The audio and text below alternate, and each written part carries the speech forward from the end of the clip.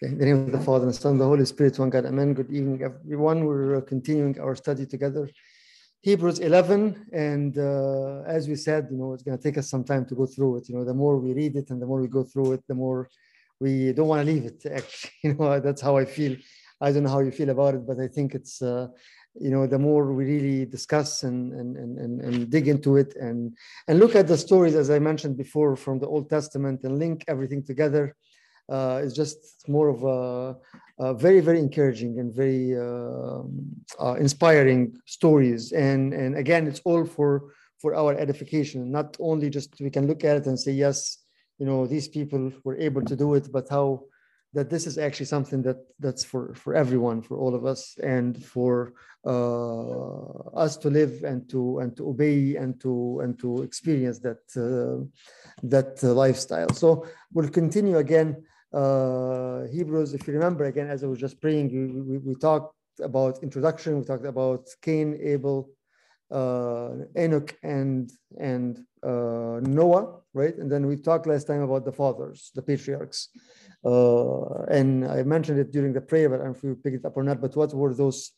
three categories of faith? We said faith. Action. No, we said Abel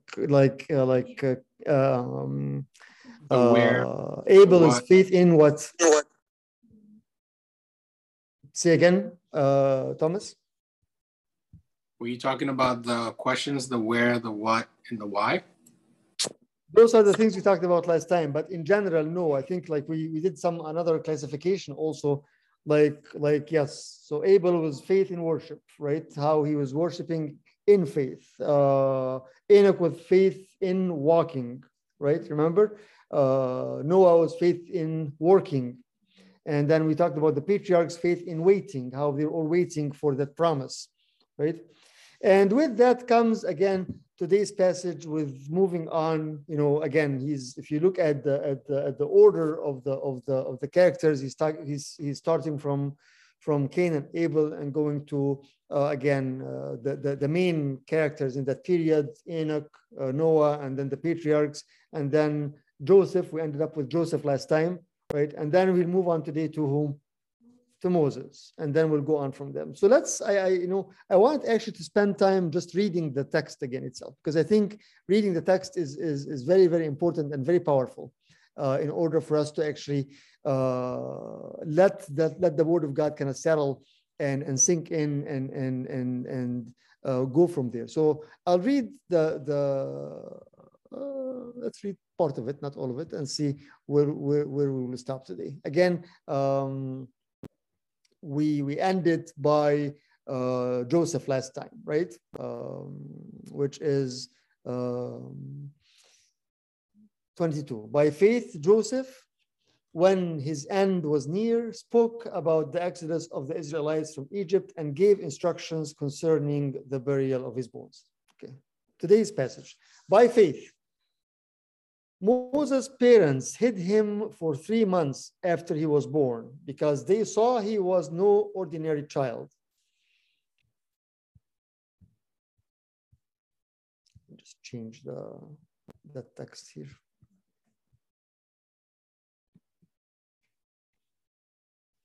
Okay.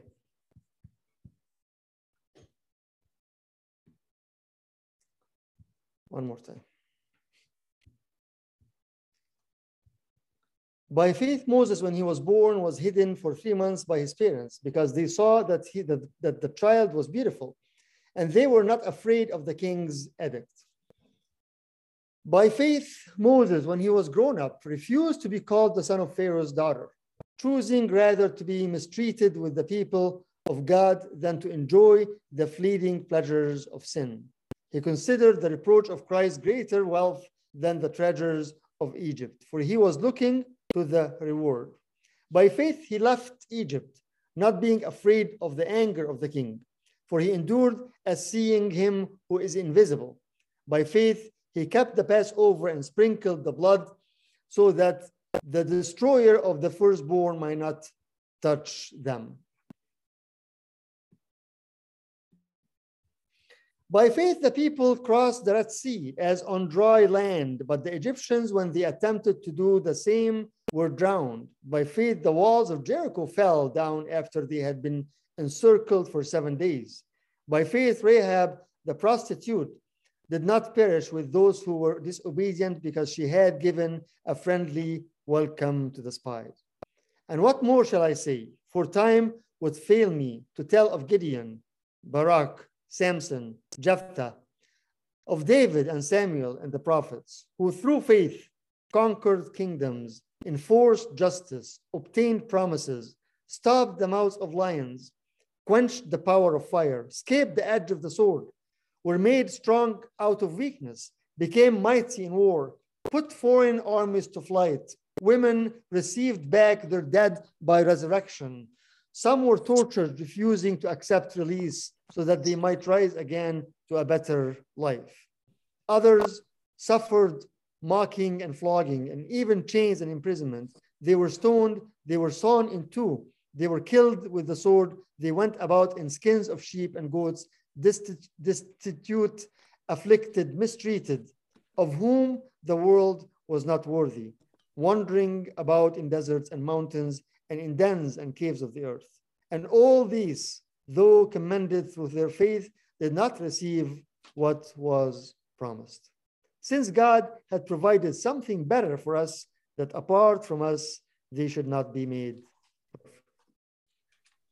Grace of God, the Father. Oh, amen. It's a beautiful text. That's why I wanted to just read the text.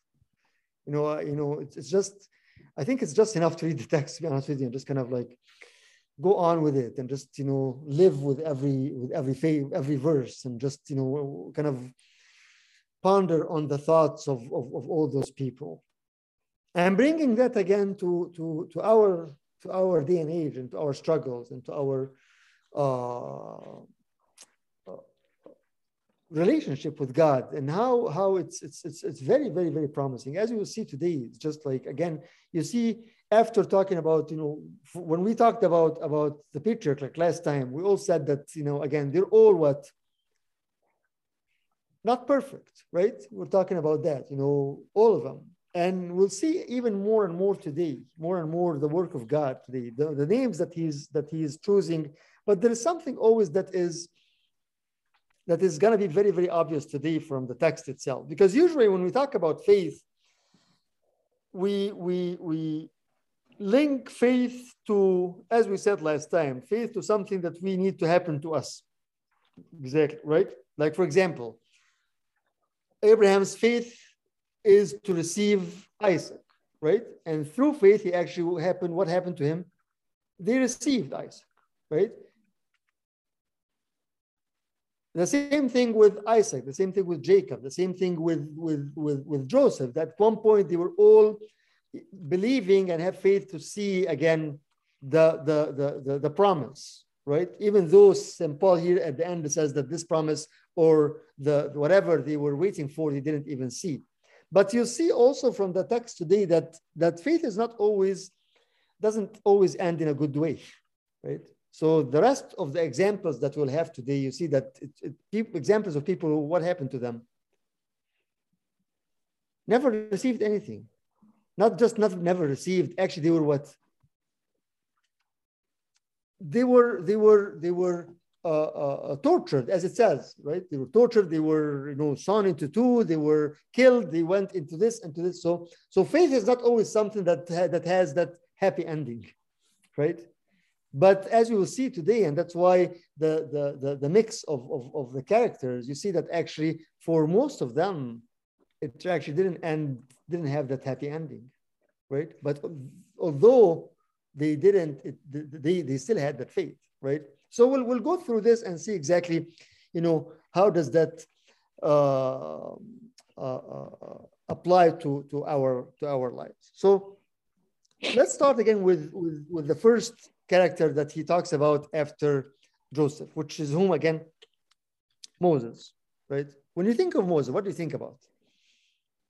Going back again to Exodus and to the story of Moses, what comes to your mind?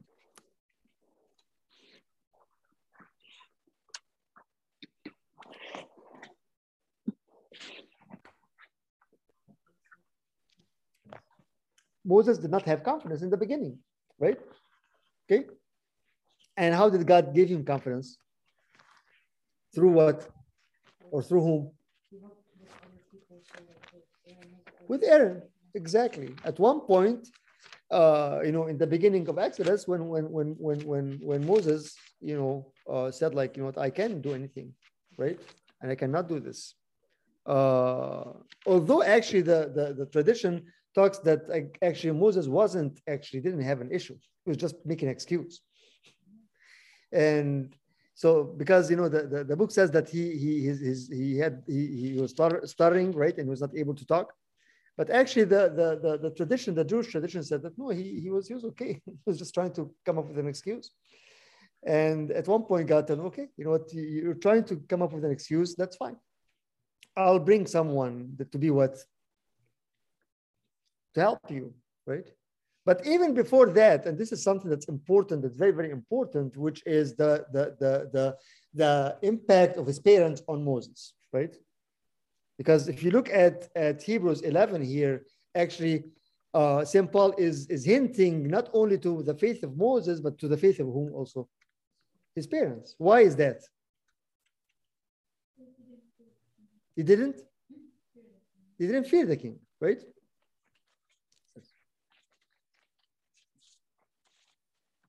Yes, in 23 again. By faith, Moses, after he was born, his parents, right, did this and this and this.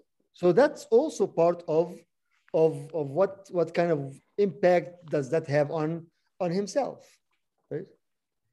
But the interesting thing after this is how Moses himself dealt with the situation after this. Right? One of the things I was looking at here, and this is maybe where we want to stop and discuss this for a minute.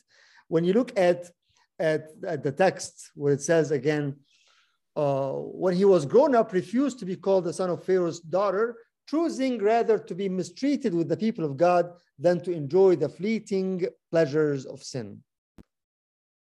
I was reading about this. Actually, the meaning of refusing the pleasure of sin is refusing actually success, which is again very, very, very kind of like a critical view of looking at things. Just to throw a question there. Would Moses have the opportunity to still be successful and still care for his people? No. Why not?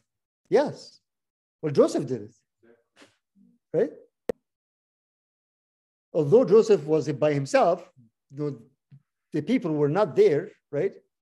But still, the circumstances are a little bit different between Joseph and Moses. Joseph was taken as a hostage or as a prisoner and was implanted in that culture, and then he grew up in that, and then right. But still, even after a long time, he still was able to maintain his position and his success and everything.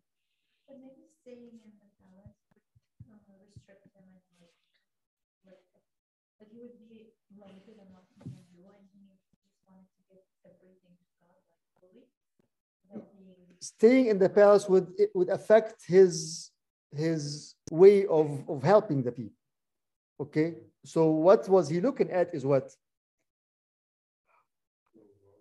Yes.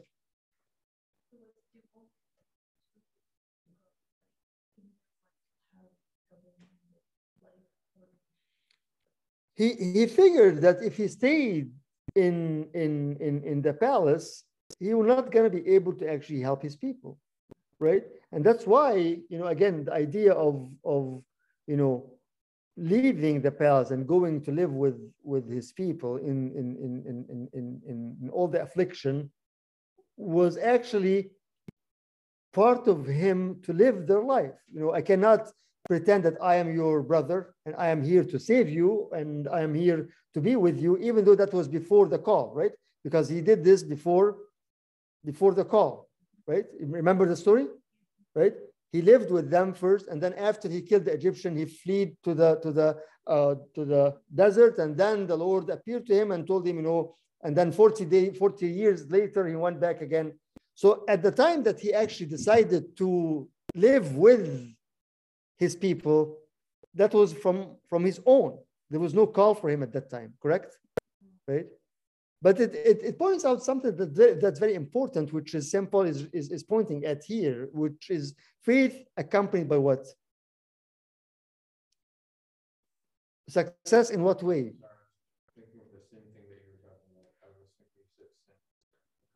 No, not sin, faith, right?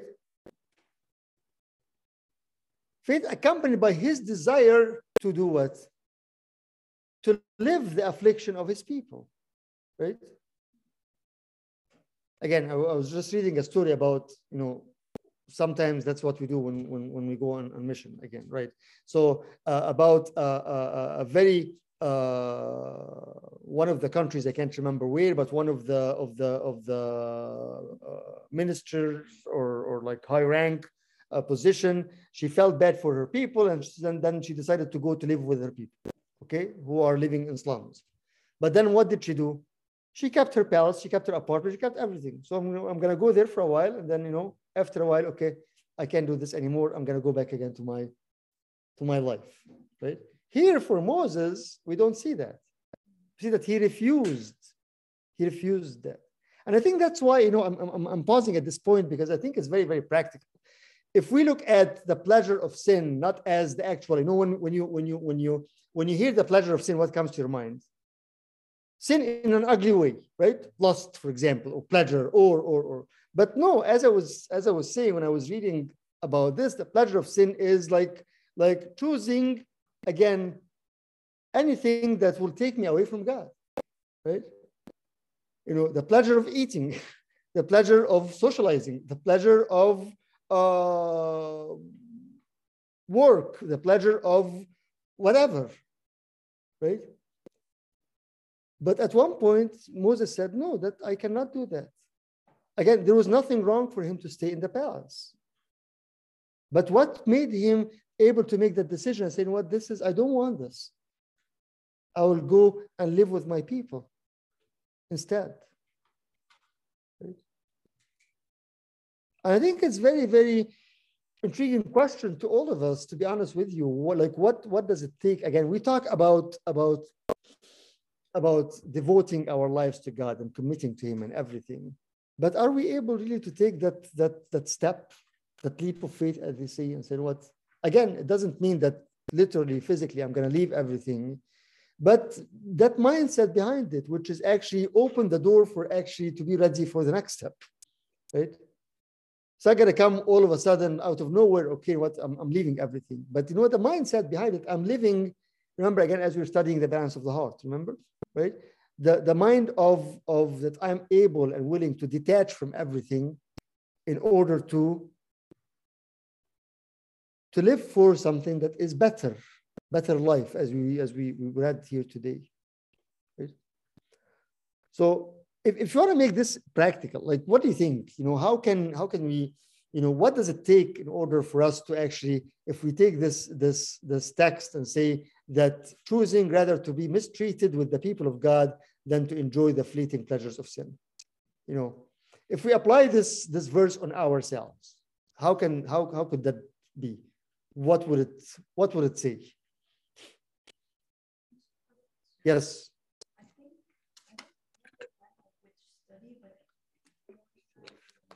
If you can speak up a little bit so they can hear you here. You're on this side of the screen right now. You said that living by faith or living for God doesn't mean that you don't succeed in your career. But at the same time, you have the mindset that this is going away, this is not lasting forever. So I have been struggling with this, because if I live with this mindset, then my career is not appealing to me anymore. It's not like I don't have the motivation to succeed or to fight or to, climb the ladder, as they say, and all of that, because, it's not worth it. It's going away anyway. So why would I? Okay. Did you guys hear that, or should I repeat it again? Can you repeat it? If we live with that mindset, Go ahead, Albert. No, I was just saying, can you repeat the question? Or Okay. Doreen's answer? Doreen is saying that if we have that mindset that everything is going to go away and we shouldn't be attached to any kind of earthly pleasure, even in our own work and professional career and everything, then I have no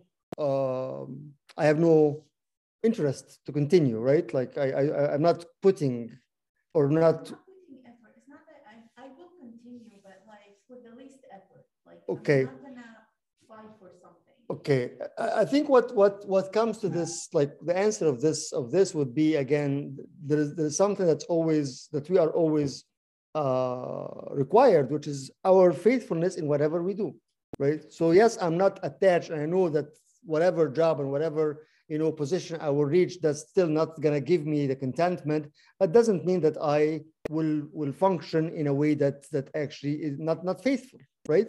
It doesn't mean that I will do things whatever, but no, I'm required to be faithful. I'm required to put everything, and you see actually that you start to look at what you do in a different way, that this is actually what maybe this is where I'm at right now, and that's what God wants from me, and I will put every effort in that in order to do it again for the sake of this is my obligation and my duty and my job to do that. So looking at things that I'm not attached to it doesn't mean that yes, internally that means that I'm not interested in that, right? I don't have that, but I always that's where the balance comes, which is, again, I'm doing this because this is something that I am I have to be faithful about it. I mean, yes, you can be faithful, but at the same time, you're not looking for higher position. That's again, the balance of that is very, very important. That not attached doesn't mean that I have again, there are certain case-to-case type thing. Because, for example, if somebody if the meaning that I have to climb up the ladder, that I have to sacrifice more hours, for example, right? Or more weekends or more something. And my balance is no, those things are very important to me. These are pillars in my relationship. I cannot touch them. And I know people had probably, turned down promotions or opportunities because of that. Like they balanced that and said, no, if I become, whatever, and that means that I have to work more weekends or miss more days or get away from the thing that I find God through. No, I'm willing to let go of that, right? So that becomes the actual balance of that, right? Yes. But on the other hand, again, going back again to Moses is that he at one point, again, by faith, he imagined, again, just living in a palace, living in not just a palace, like in the palace of the most powerful person on earth at that time, right? The most powerful, government and person and God, God on earth, if you can say that, Pharaoh himself. But at one point, he chose to go and to live and to be in the suffering of the people rather than being in the palace, right? Like what is it that he's seen? And again, this is before even any kind of apparition to him, right? Before the burning bush, before anything. This is how he grew up, right? He grew up in that mindset, and he grew up with that knowledge that I don't want to do this, right? It's a very, very hard decision to go and live with people who are slaves and leave. You would be actually what their master, right? And anybody else could say, this is like you can find whatever excuse to do that. But he didn't do that. Which is very, very puzzling and very, again, you see that this is something. I was reading something about this. It says that when we always trust our own selves, we get only the limited return, which is we can do for ourselves. But when we trust God, we get what? The unlimited, because it's God himself, right? And that's what was on Moses' mind, definitely. And definitely, again, that impact of his parents, the impact of the way he grew up, that he learned that, right? And we know that through the how he still, you know, he was raised up in the palace, but still, and being given all the teaching and all the Torah and all the basics of having a relationship with God. Although at that time there is no Torah, there is nothing written, right? But it's amazing when you look at that, how powerful that is. And you look at that, you look at our day and age now and see, like, if anybody of us, again, is challenged to take a decision like that, like, it's very hard to do that while we have all the teaching, right?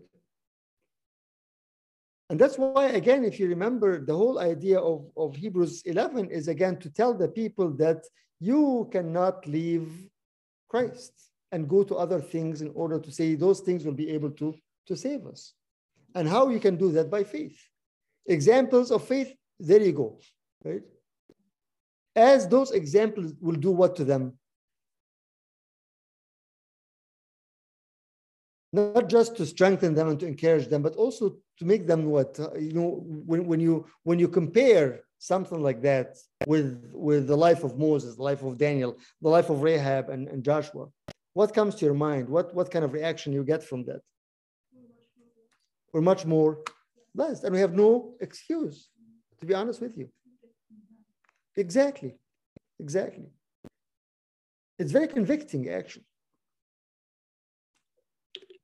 So one of the things here for Moses, again, is like, what is it that we are so attached to that we consider it as a pleasure, right? And we were not able to let go, right? And again, it's very, very good, piece of information, a practical thing, that the only way we'll let go is if we have what? Faith in the better, right? And that's what he did when he was grown up, refused by faith, Moses. So here St. Paul is actually analyzing the work of Moses, right? By faith, Moses, when he was grown up, refused to be called the son of Pharaoh's daughter, choosing rather to be mistreated with the people of God than to enjoy the fleeting pleasures of sin. And here you can tell that there are actually, with Moses, 3 steps that it took him into 3 levels with faith. Number 1 is the refusal of faith. By faith, he refused, right?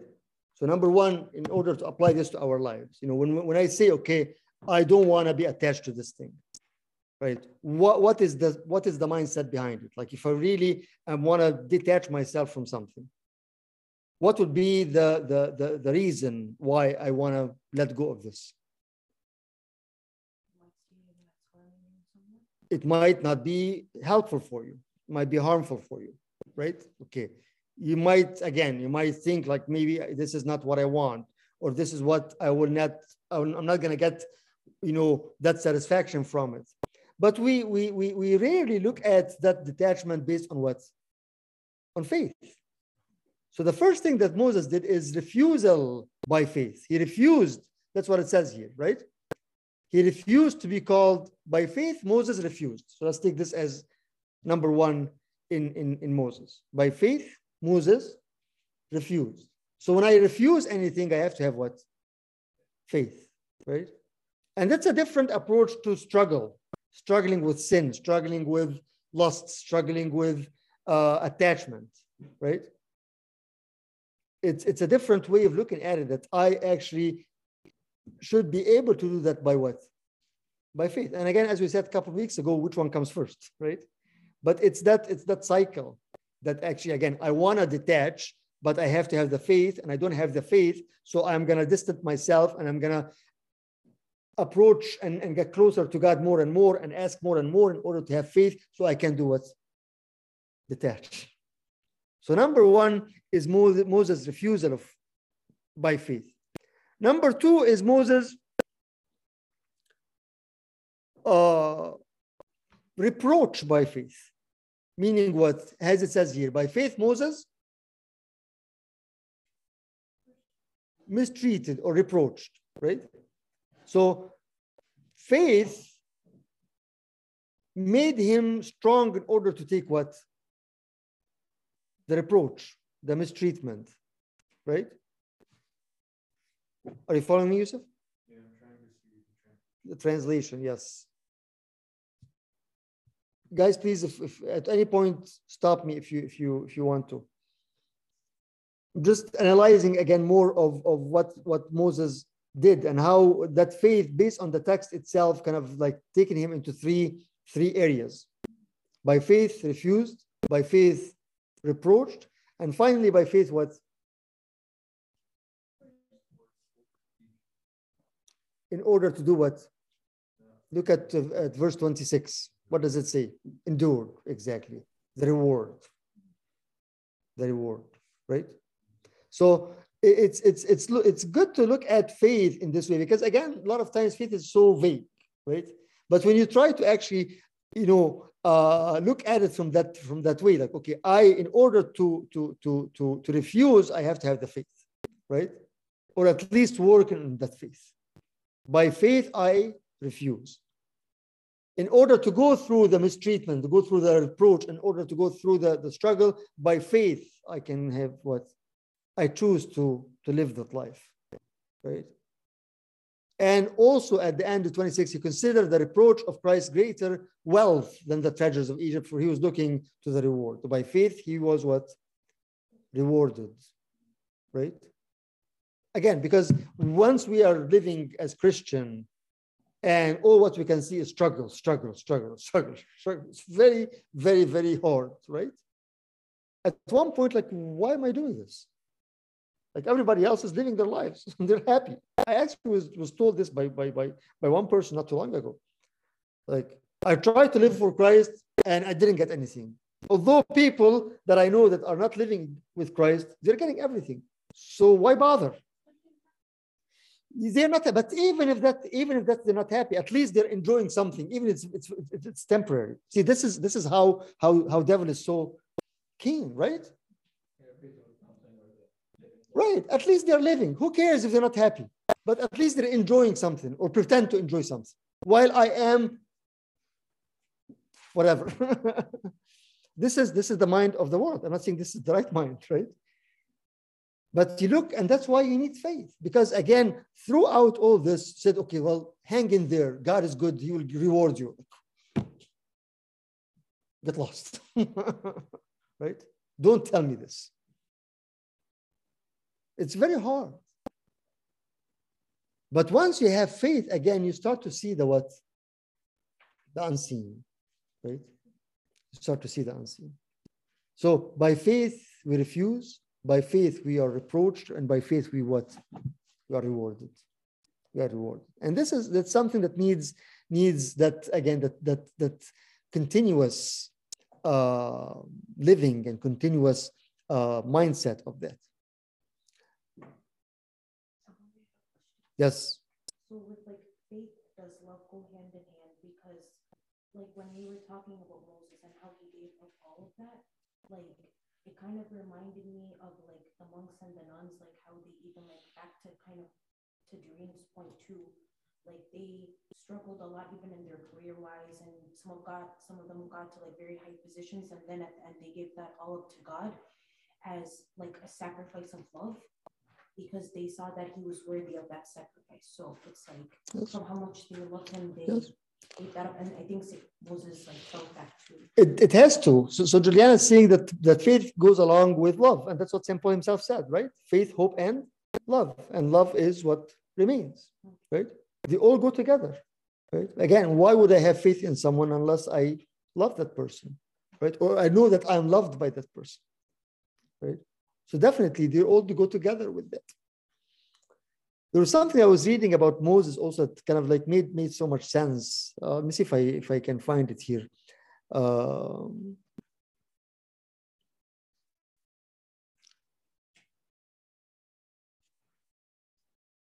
It says Moses chose the imperishable, saw the invisible, and did the impossible. Look at this again. And you tell me where is that in Moses' life? Moses chose the imperishable, saw the invisible, and did the impossible. Where is that in the life of Moses? Chose the imperishable, which is what? Heaven. Right? Yes, he didn't care about all the glory of Pharaoh, right? And he chose the imperishable. Saw the invisible, which is what? The eternal life, the reward. Saw the invisible, right? And did the impossible. What is the impossible? Saving the people and going through the Red Sea, right? So here's the reward. That's part of the reward. Right? Even though he didn't get to the promised land. Yes. Yeah. So that's something good that we can keep it in our mind as a tool and as something that we use, that we always need to choose the imperishable, see the invisible, and by God's grace we do the what? The impossible. And we always say that the greatest miracle is what? Is our own salvation, right? When we are able to be saved and save other people. This is the greatest.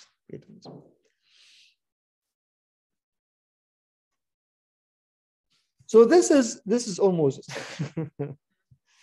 But again, it's so strong and so beautiful that you can't just say, okay, just look at Moses and what he did, because it's very, very also very practical and very relatable to our lives, right? Again, a lot of times we are so confused by all the glory of the world, right? And the glory of life on earth, which is exactly what Moses could have been struggling with.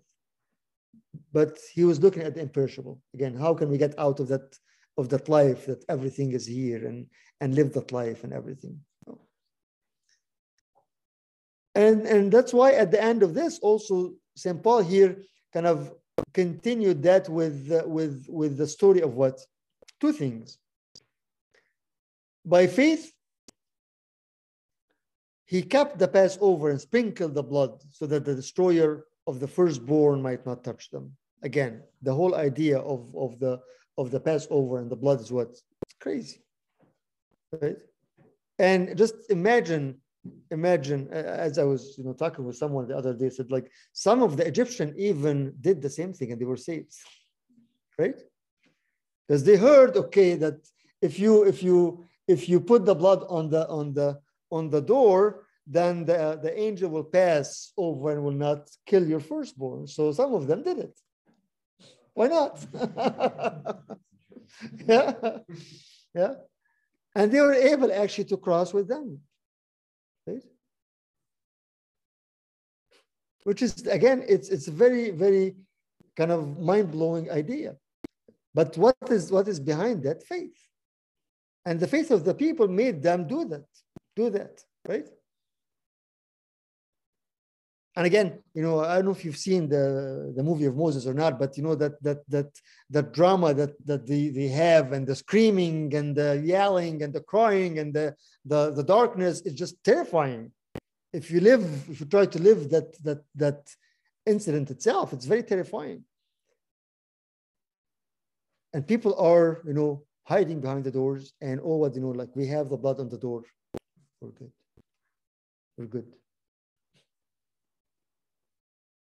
And it's by faith. And that's why, again, one of the things I was looking at, that the angel never asked who's behind the door. Are you worthy or not? Are you living a good life or not? No, all I want to see is what? The blood. I don't care who's behind the door. Why? Because they did this by faith. They obeyed. Sprinkle the blood, put it on the door, and you'll be the angel will pass over. By faith, people crossed that sea as on a dry land, but the Egyptians, when they attempted to do the same, were drowned. And here I actually, I have to go back again to another incident. I don't know if I can find it or not. I just remember it now. But at one point, when Moses was complaining to God about the water, right? And what did God tell him? Let's see if I can find it here or not. At one point, later on, I think it's towards the end.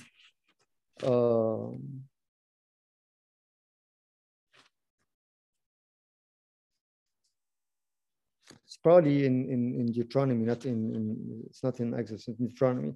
But anyway, at one point, Moses went and complained to God, like, the people want water. What should I do? And what did he tell him? Like, why are you coming to me? Go stretch your staff and do it. Like, where's your faith? You've done it before. Like, why are you waiting? Just go stretch your staff, and you'll be able to get it. Didn't I tell you that before? I think it's in Deuteronomy. So the idea again of looking always at the imperishable, looking always that we are able to do the impossible, looking always at that what God is able to do with us, right? It comes very, very needed during this time.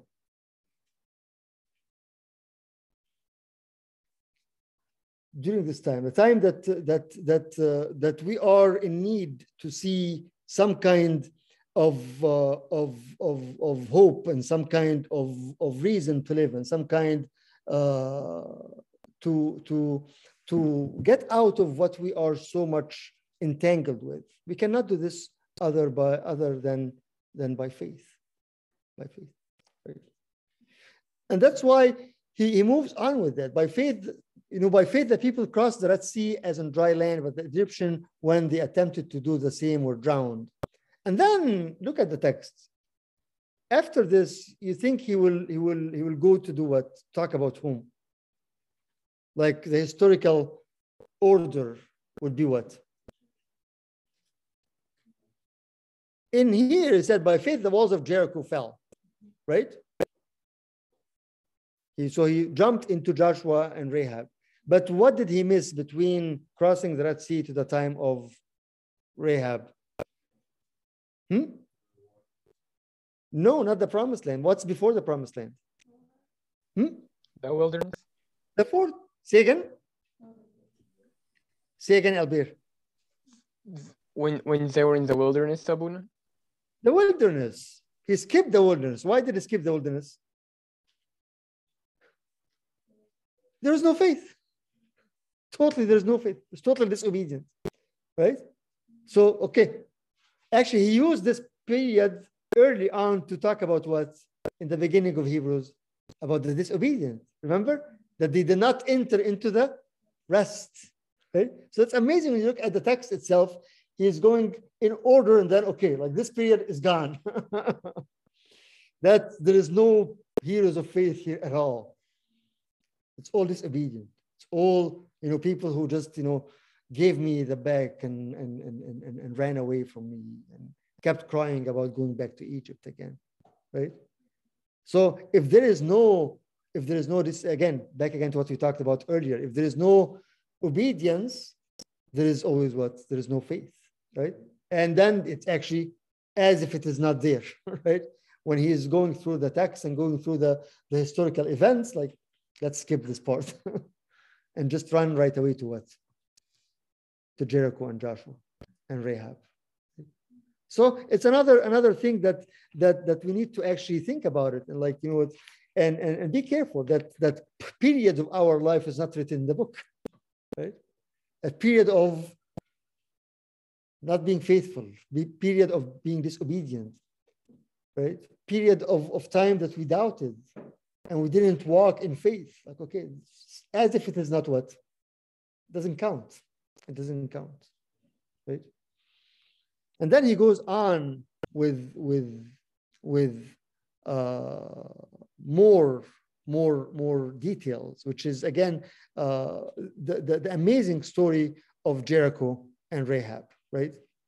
Any questions so far till in that section before we move on?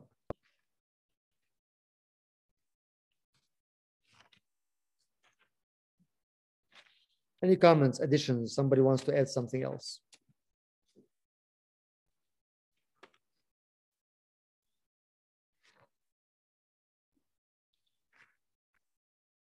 Going into Rahab, you know, very, very, very, very strange story, right? How did Rahab know about God? Before spies. If you look at the text from Joshua, when she was talking to the spies, she told them what? I know what? I know your God. What did she say about their God? In Joshua 2, if somebody can read it.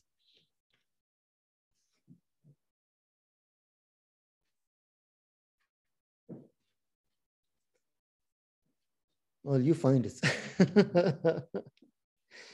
It is 30 and 31, I believe.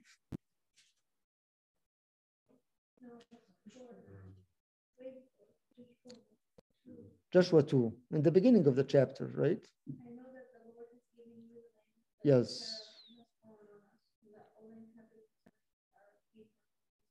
Okay, which verse is this again? 9.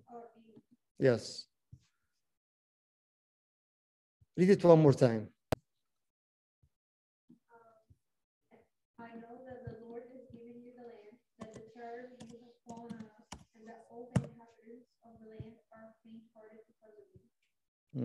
Who have heard how the Lord dried up the water of the sea for you, and what the Amorites who were on the other side of the Jordan. Okay, so what was Rahab's all knowledge about God? From what? From where? From hearing. And time-wise, how long ago was that? 40 years.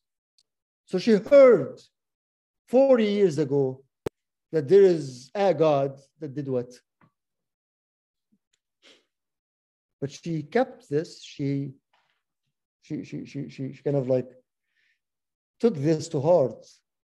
And when the time came that she wanted to actually use this, it was what? It was the seed. Remember that mustard seed we were talking about before? That's it. That's it. Right? 40 years ago, she heard from people that your God, I know that the Lord has given you the land, and that the fear of you has fallen upon us, and that all the inhabitants of the land melt away before you. For we have heard how the Lord dried up the water of the Red Sea before you when you come out. All what she did is she what? Heard. She didn't experience, she didn't live, she was not taught, she was not given the opportunity to read about it every day. She was not given the opportunity to experience that at all. She just heard 40 years ago that something miraculous happened. And believe. And believe. It's amazing. Amazing from her and amazing from God also. Right? I mean, again, comparing this to our lives and to how much we are immersed in the knowledge and in all the tools that should actually build that faith and build that relationship. And if we had the opportunity like Rahab, what would we do? When she was given the just like most ridiculous solution, take a scarlet thread and hang it on the window and you'll be saved. Like, are you kidding me? Don't you see what's happening outside? They say that they were living in the wall. The wall itself was like, how many? I can't remember the dimensions, but imagine the wall of the city is like the width of this room. So the houses are inside the wall. So in order for the people to get into the city, they have to actually what? Go through that and destroy that. So they were gone.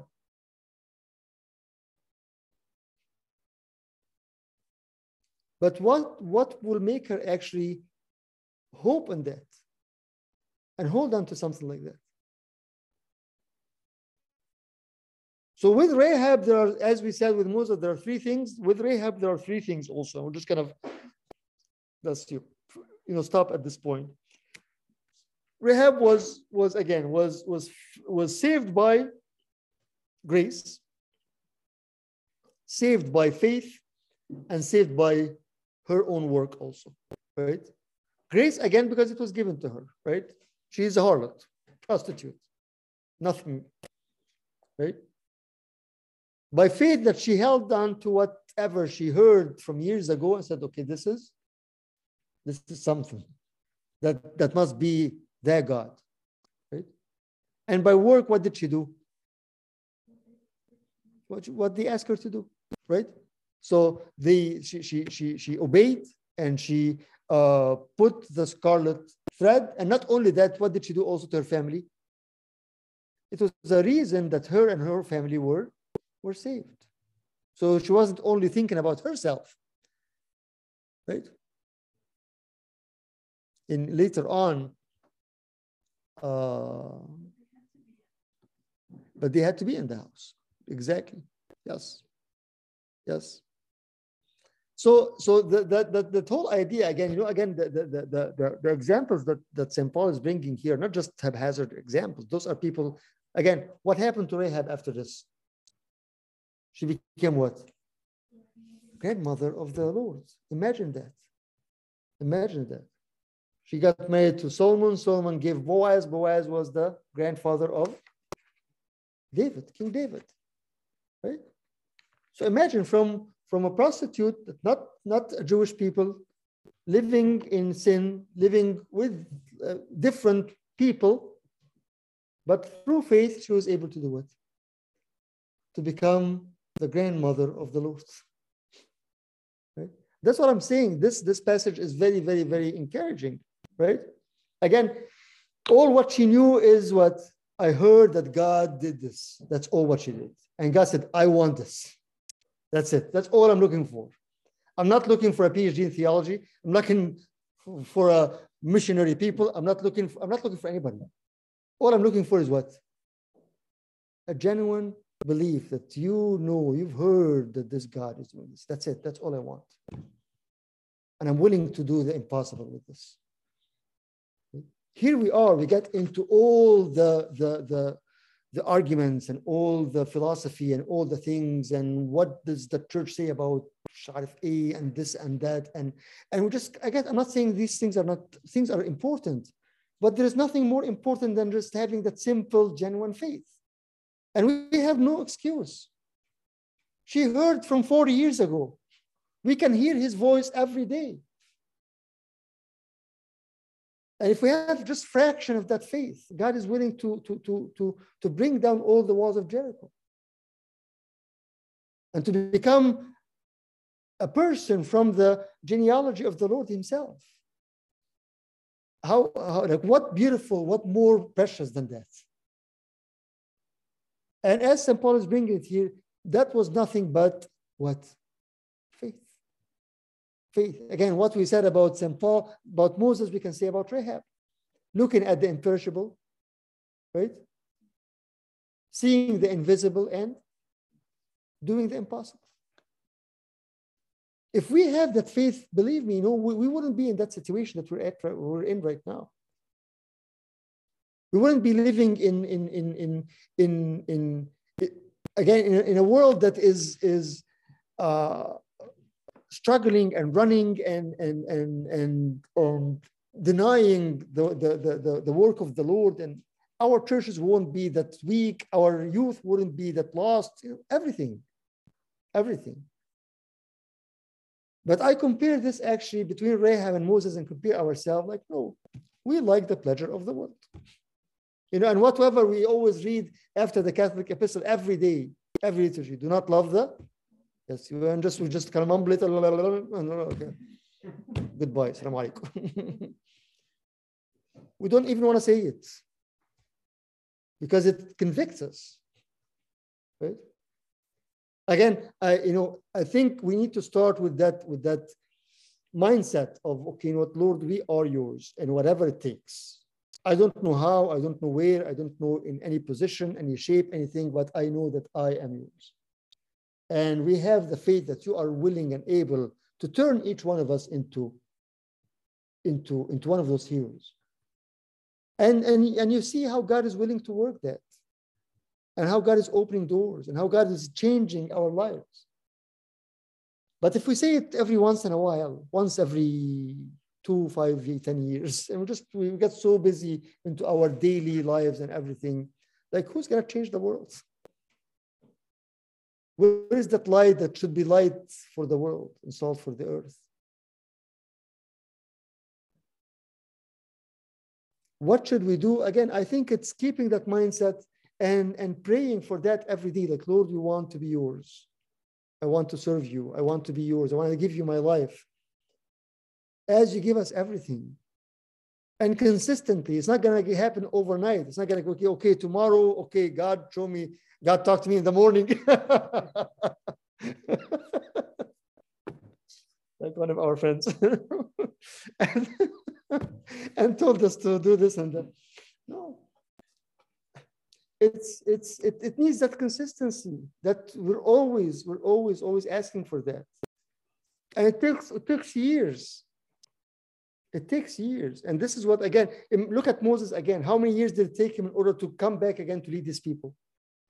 40 and another 40, right? Since he left. 80 years. He didn't start his work, his mission till he was 80. But he was looking at the invisible, right? So we don't have patience. We are so distracted. We maybe once in lifetime, we say, okay, Lord, let me help you, right? As we are giving him something, and then we go back again. And that's why our life is not fruitful. But you know, looking at the text now, just go again. You know, the last thing, I don't want to jump things, but just look at the text again. How glorious that is. How glorious that is when you look at what he describes and how he describes the impact of those people. These all died in faith, right? And then he goes on again and talk about at the end of the chapter, what more shall I say? For time would fail me to tell of Gideon, Barak, Samson. All these people were actually failures again.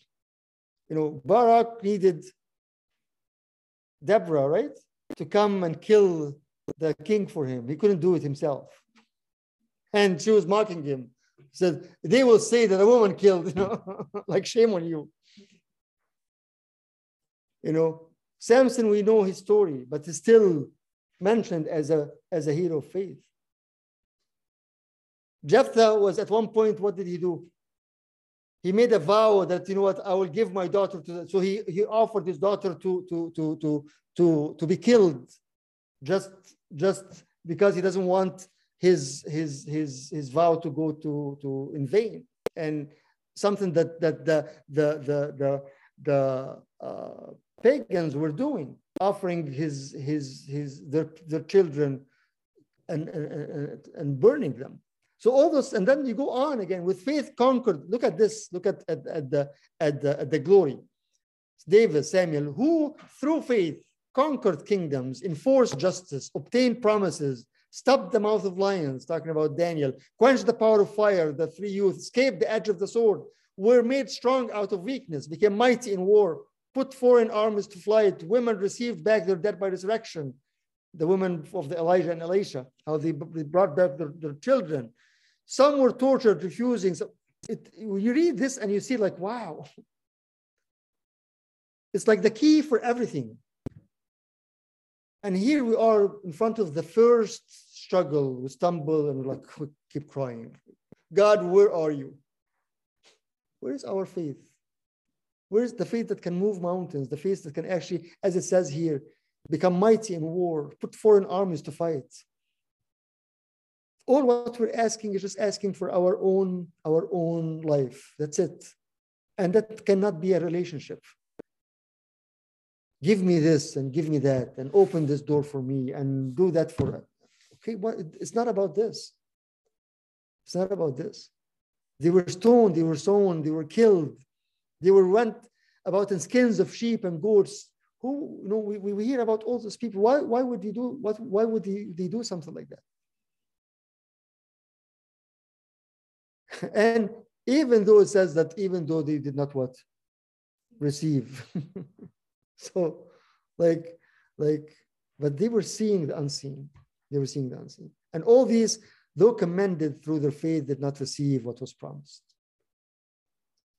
And then, as we started with this, we'll end with, since God had provided something better for us, apart from us, they should not be made perfect. Again, they, as we said earlier, they are waiting for you and I to perfect that faith. That faith that was beyond everything else. But they're waiting for us that we can all come together and complete together and do it. Again, go back and read this chapter again. Read especially the end of it, how he changes the tone from, giving detailed examples to one point. This is what we should move on with, and this is how we should fight that fight. Because otherwise, we're not going to continue that, and we'll be always in that circle without being able to attain anything, without attaining anything. I think it's enough to go through examples like that, but I think the message is very clear. I think the message is very clear that we have no excuse, that we live a life of weakness and life of just kind of, barely making it. And again, as we said earlier, in James said, all good gifts are coming from where? From above, Father of lights.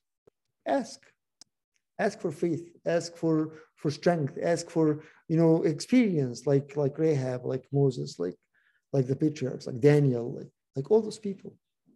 But consistently, and keep that in mind, that this is our job, and this is what God wants from us in order to walk with him and to continue with him. And then you receive, again, remember, faith, what did we say about Moses again? Faith we refuse, faith we reproach, and faith we reward. It's amazing and very, very open invitation for us to experience that. You want to have the power to refuse evil, you need faith. The power to go through the approach and to go through the struggle, need faith. And the power to see why we're doing things, the faith that we have a reward, which is, again, nothing better than being with him and living with him all. Any comments or questions?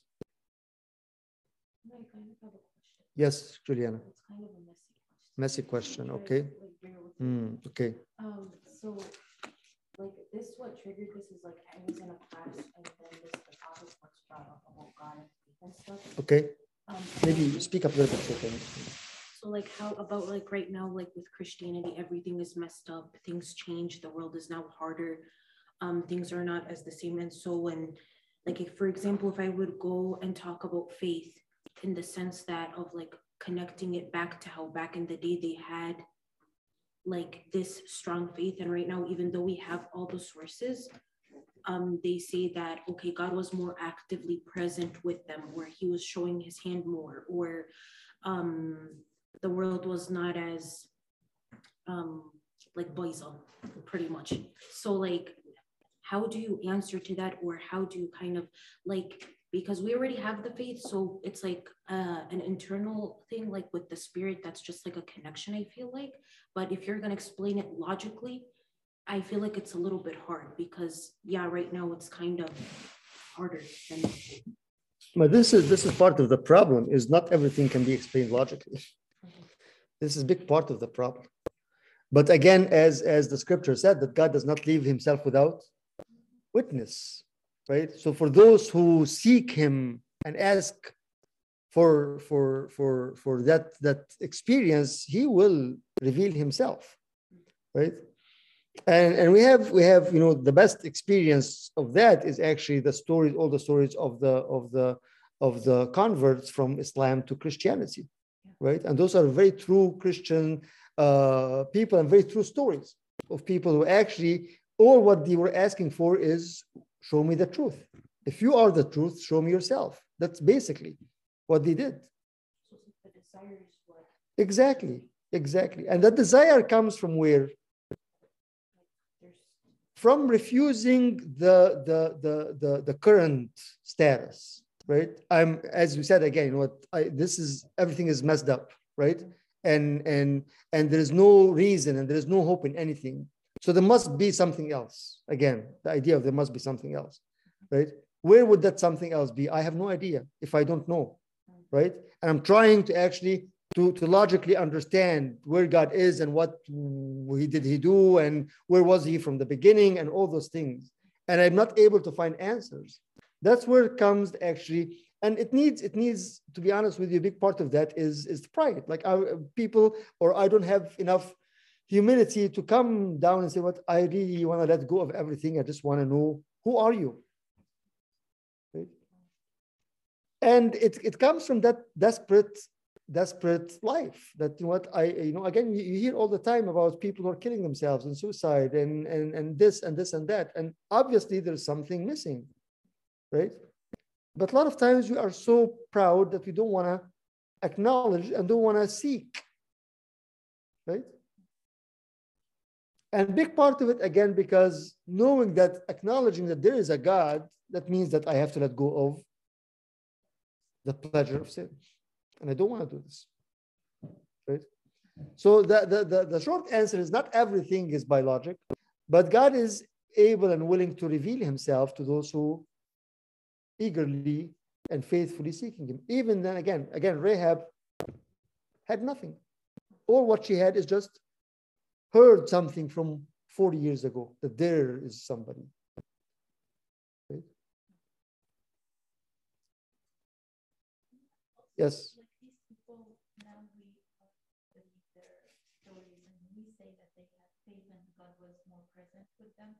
I think when they were living their lives, they also struggled like us, like at times, like, what are you? Definitely. All of them struggled. Again, as you know, look at the story of Barak again in Judges 4, I think. Again, like he didn't even have faith that he is able to do anything. And Deborah came to him and said, rise and go, and I will go with you, and I will kill the king for you, and so forth. So all those stories are people who were very, very, very weak and were weak and continue to be weak, right?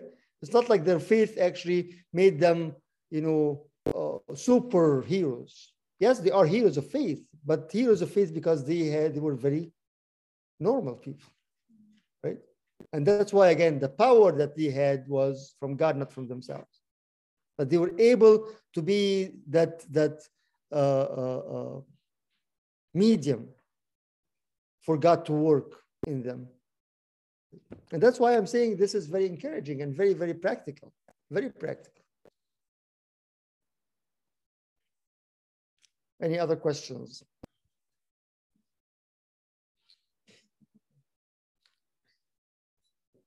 I think let's take those three things of Moses, right?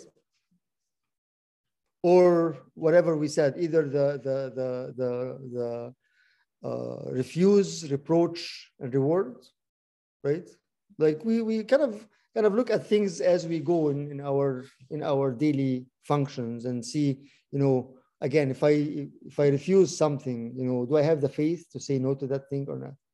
Right? And I have a faith that there will be, even if that means that I will struggle, that I will actually, God will strengthen me to live that reproach, and looking at the reward, right? I think especially the reward is very, very important. And again, the reward is not a materialistic thing, or even just, like we say, okay, the reward is to go to heaven. Like, what is heaven, right? It's being with God.